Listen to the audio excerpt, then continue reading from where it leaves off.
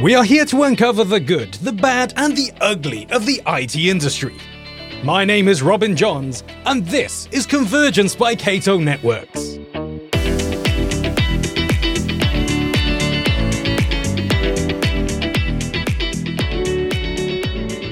The tools, systems, and devices we use to work, communicate, and manage our day-to-day activities have made life more comfortable for almost everyone. Our digital transformation was meant to blur the lines of race, gender, age, and ability. But technology has more work to do to become truly inclusive, especially when considering the issue of accessible technology for those with disabilities. Our guest today is Jeff Aronow, Cato Network Support Operations Manager. Jeff is from the US and has worked in the tech industry for over 25 years. He was born with a condition called Ocular Albinism, which in the States rendered him legally blind. Upon moving to the UK, he was upgraded to Sight Impaired. With a visual acuity of 20 to 200, or 6 out of 60, if you're into the whole metric thing, we've asked Jeff to join us today to talk about his view on accessibility in the tech industry. So let's get started. Hi, Jeff. Thank you for joining me today. Hi, Robin. Thanks for having me. Before we get started and jump into the meat of the content, tell me, how did you get to where you are today in your career? A lot of practice and hard work. Luck. So basically, I have to say I started in tech support because I had a friend that found a job in Chicago. And so I went and joined them. Chicago's a great city for me because it has good public transit, so I could get around despite my vision. And then, it sort of just built on things from there.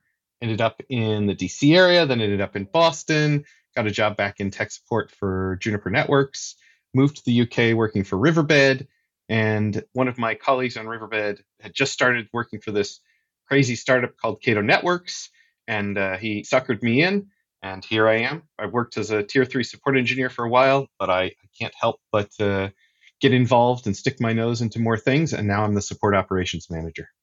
Curiosity is one of the most important traits in technology.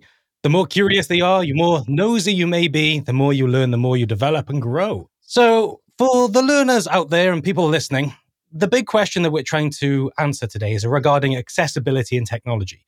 So to just preface and set the landscape, what is accessibility to you?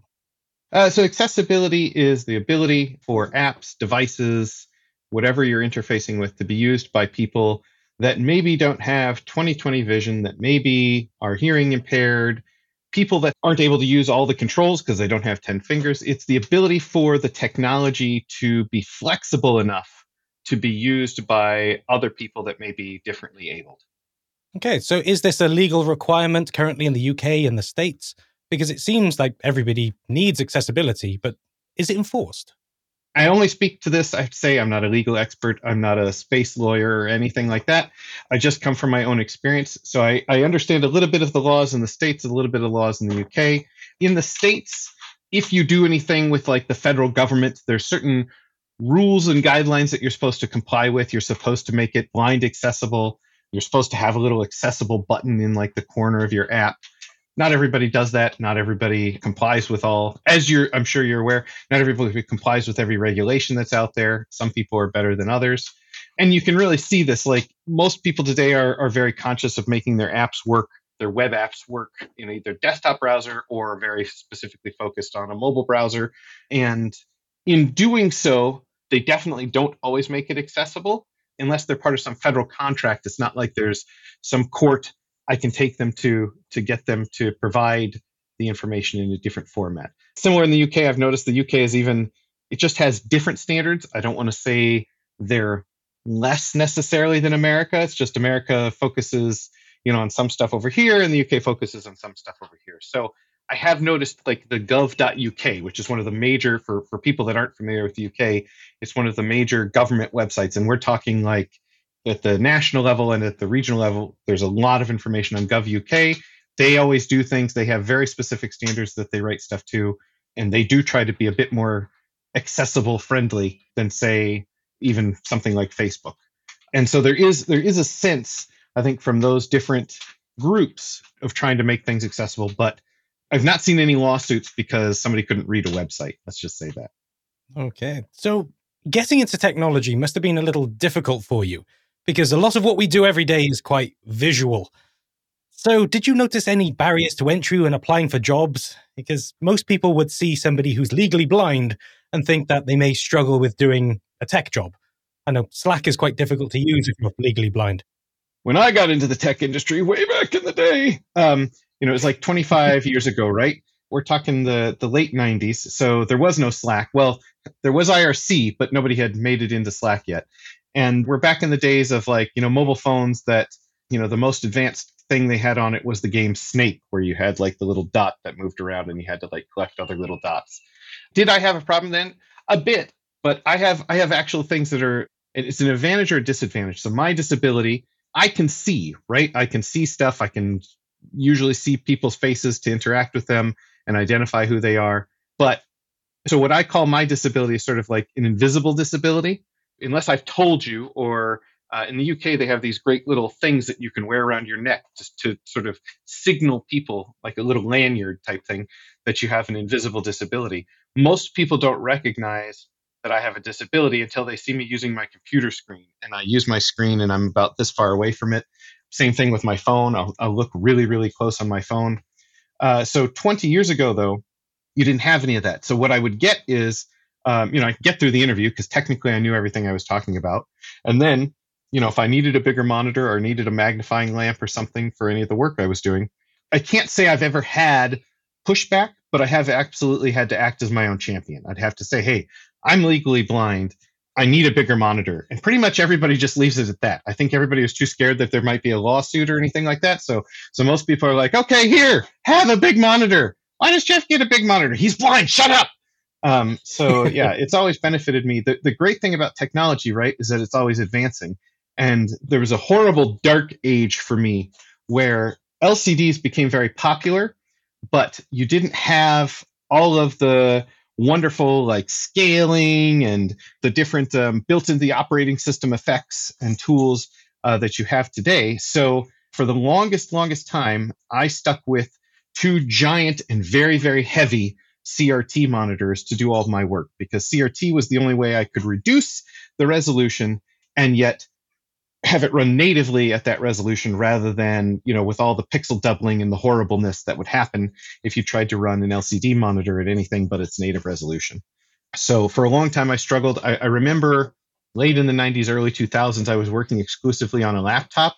And I mean, I was hunched over with like a, 9-10-inch screen, as were the standard at the time.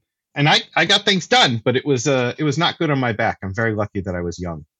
So you were adopting the full prawn stance for most of the 90s, just being hunched over the laptop. Yes, giving myself future back problems, which, all young people do, right? You waste your youth trying to push everything to extremes, and then you get old and you're like, ow, oh, that hurts now. It was a bit like that, but you make do, right? That's a very British value, is you make do and you get through. And I was able to do that, fortunately. But I'm very, very happy that in today's modern times, I have two LCD monitors that are on monitor arms that come out way over my desk, so I can sit very close to the screens. Macs and PCs both. I can remember it was like in Windows 7, I think, where I first saw that you could increase the scaling to like 150%. And when you did it, it made everything bigger, but it wasn't horrible. Even today, there's some web apps, if you increase the zoom in the web app, and trust me, I'm very familiar with the, holding the control or the command keys and the plus and minus to make my websites bigger or smaller. It used to be when you did that characters would go all over the screen. And every now and then you'll get to a website that's not set up for much accessibility. And when you do those increases, things will shift columns and now nothing makes sense because the table's all screwed up. But yeah, it was still an amazing revolution for me to have that setting in Windows. And then, on the Mac, like you can adjust the size of the screen and everything that scales, and that it not only scaled, but it worked, right? I could actually read it and it was usable. So technology has definitely gotten better over the years. One of my favorite features on an Android smartphone, it's so minuscule, nobody even noticed it. You put on an Android smartphone on a web page, you could zoom into the page, and if you double tapped, it like reformatted the entire text to fit the width that you just set. So I could zoom in, double tap, boom. On the iPhone, it's the reader view. And there's still some websites today that won't let you go to reader because they want you to see it in their format and not exclude any of the ads they're trying to pop you up. But both of those features were accessible features that were huge for me because they made it so that even in a small form factor, I could increase the text size to something that was usable. That reader view is useful not just for accessibility, but for getting content quick. I use it myself. We go to a website, click that button, and you just remove all of the shiny marketing elements and just get to the actual core of the subject, which is great. So, Jeff, if you were to be sat in a room with the world's head developers of every single application, imagine some council like this exists, what would you tell them that needs to change? What user experience things should they keep in mind? What do they need to improve to make technology more generally accessible or friendly to somebody with visual or physical disabilities? The key is probably user testing. I know that in my company, there's certain individuals that often call on me to look at stuff and go, "Can you read that?" And I go, "No." And we'll play around with zooms and see if we can make it a little bit easier to identify. But I mean, the same thing is true for people with like physical disabilities. Are people going to be able to use the keyboard shortcuts and things like that if they need to? If they have hearing disabilities, are there things on your site, that can change color and things like that for signals? It's really about user testing. And I think that the vision one, okay, I mean, clearly that's my problem, so it's the one I can speak to most directly. I feel like as the boomers get older and their vision gets worse and worse, I really feel like I'm waiting for the revolution to happen and for everybody to realize, we can't use like 2-point font on our mobile web pages anymore, because not only can the people that are disabled not read it, but most of the older generation can't actually read it either because the print is just too small. So I'm waiting for that. But yeah, I would say it's about user testing. It's about having somebody you trust. And it may be that if you just look around, one of the things I think is probably pretty common amongst people with disabilities is we don't like to be thought of as any different. And so, especially in Zoom world nowadays, right, where you're not in the office, you're not interacting with people on a day-to-day basis, you may actually have people in your company that could do all of this testing for you, right? They're all working. You'd have no idea. A lot of people don't have any idea until they see me in person actually using my phone or using my laptop and go, "Oh, gosh, I get it now. You really do have a vision problem." So, there might be people in your company that you could actually reach out to that could help with a lot of these things. And most of the time, I don't think anybody finds it onerous tasks to undertake. It's just a matter of just a little bit of effort to get that feedback, right? I know Cato has a UI expert. A lot of companies are hiring more and investing in UI expert. And I think if you just did that little bit of extra testing, you'd be able to apply and appeal to a much broader segment of the population. So imagine you're a company that doesn't have anybody with visual or physical disabilities or impairments. Who would you advise that they reach out to form an accessibility committee? Their grandparents. The grandparents. I have one company, when I worked at Juniper, one of the development managers had the theory, can my grandfather use it? Right? That was his testing paradigm, was to say, okay, this UI, is my grandfather going to be able to sit in front of it and do stuff with it and make it work? It's a funny thing, but in different countries, right? So in the UK, there's like a society for the blind where they're doing lots of, they're basically like a volunteer or a charity organization that runs and offers lots of resources for people that are visually disabled. They have one in each county in the UK. You could reach out to places like that. In the States, there are definitely commissions for the blind. I find that the States, especially with the privacy thing, they're a little bit more hesitant about volunteering people. It's not the easiest thing to say, "Hey, can I get my token blind person to review this?" But maybe forums, maybe internet forums, to see if you have people that want to participate. I generally find that people that are disabled really don't mind helping out in this regard if you can get to them and ask them, because the whole thing is, hey, could I make it easier for you to use this thing? Oh, gee, twist my arm to get my feedback on that, right? So, yeah, absolutely. I think if you could try internet forums, you could try reaching out to some of the volunteer organizations that are available in your country or your region, and they might be able to hook you up with people. So if you were to give, say, 3 or 5 tips to interface designers on how to make things more accessible, what would you advise them to do? I think it's got to be flexible. The interface has to be flexible to be adjusted for different resolutions for different people. everybody's got their own requirements. You obviously should avoid any of the colors that are like colorblind stuff. One of the feedbacks that I gave early on to the Cato product was the colors that we were using on our graphs were not necessarily distinguishable from each other. So you want to make sure that, okay, technically this color number might be very far from this color number, but if you're blue-green colorblind or whatever, or blue-green-red colorblind, maybe you're not going to be able to distinguish between those two.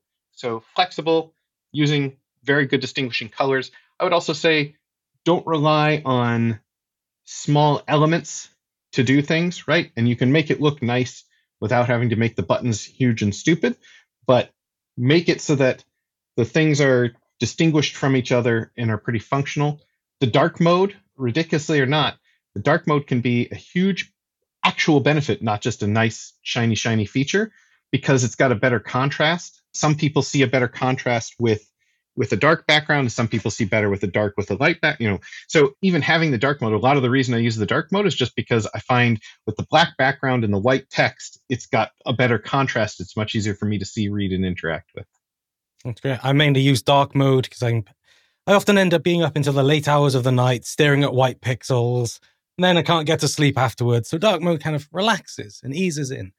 So that's great. So you're telling us that we need to be more flexible, we need to be more inclusive, aware, and generally designing for people who may struggle. Is that right? I think it's more of awareness, right? There's not a revolution in color design. It's just, hey, be aware that you really shouldn't contrast red and green because there are people out there that are red-green colorblind. So by having even like a list of best practices, you can easily make it so that it works for a lot more than just the normal set of people, we'll say. So from your experience, where do you see the future of accessibility going in the realms of technology? As more vendors are now offering things like augmented reality, virtual reality, which doesn't really cater to those with visual accessibility needs. I always laugh at sci-fi. I like a lot of sci-fi.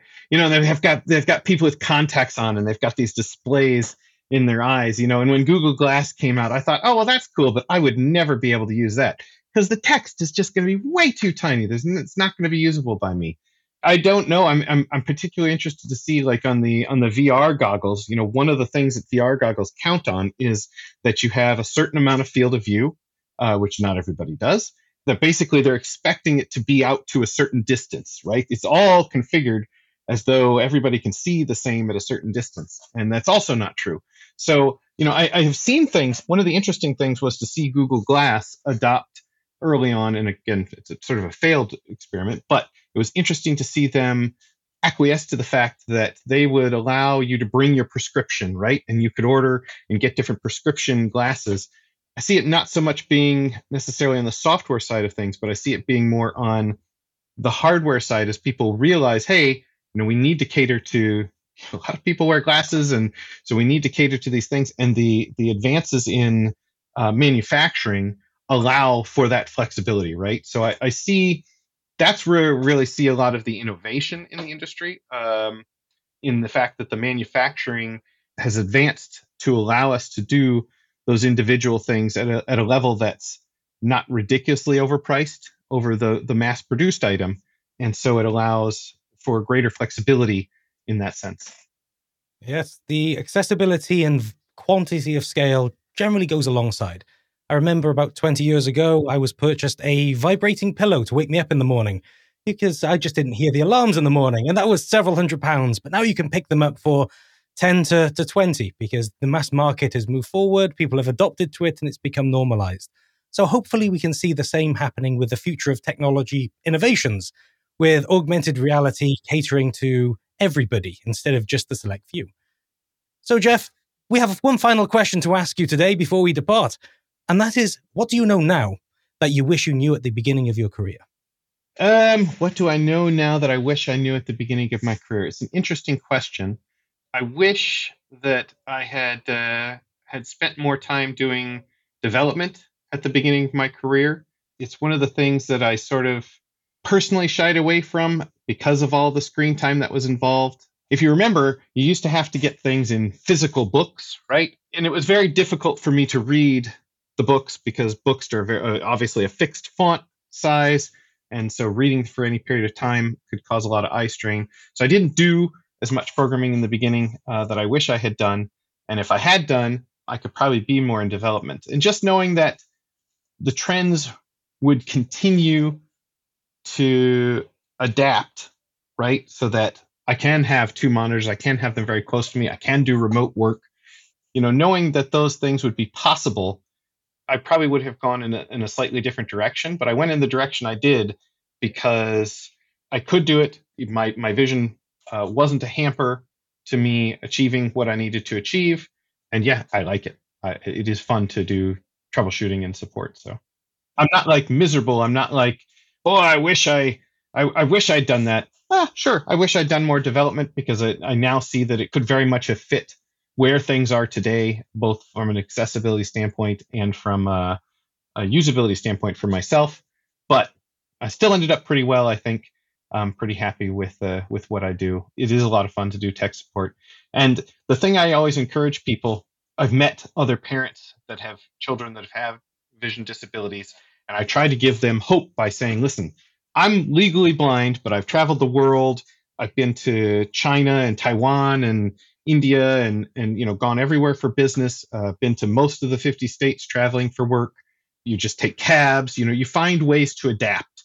So I really try to encourage people, empower people in that way to say, you can do it. It's just a matter of putting your mind to it. Sure, you're not going to be an astronaut. You're not going to fly airplanes, and that is sad, but it doesn't have to be as limiting as you make it out to be. You're not flying planes yet. Self-flying planes will be here a few years after self-flying cars, and then the pilot industry will be in turmoil. Well, thank you for your time today, Jeff. I appreciate it, and thank you for sharing your experiences with our listeners. Thanks, Robin. That was all for our episode today. I hope you've come away feeling a little more educated and empowered. In case you've forgotten, I'm Robin Johns, and you've been listening to Convergence by Cato Networks. Don't forget to hit subscribe, and I'll see you next time.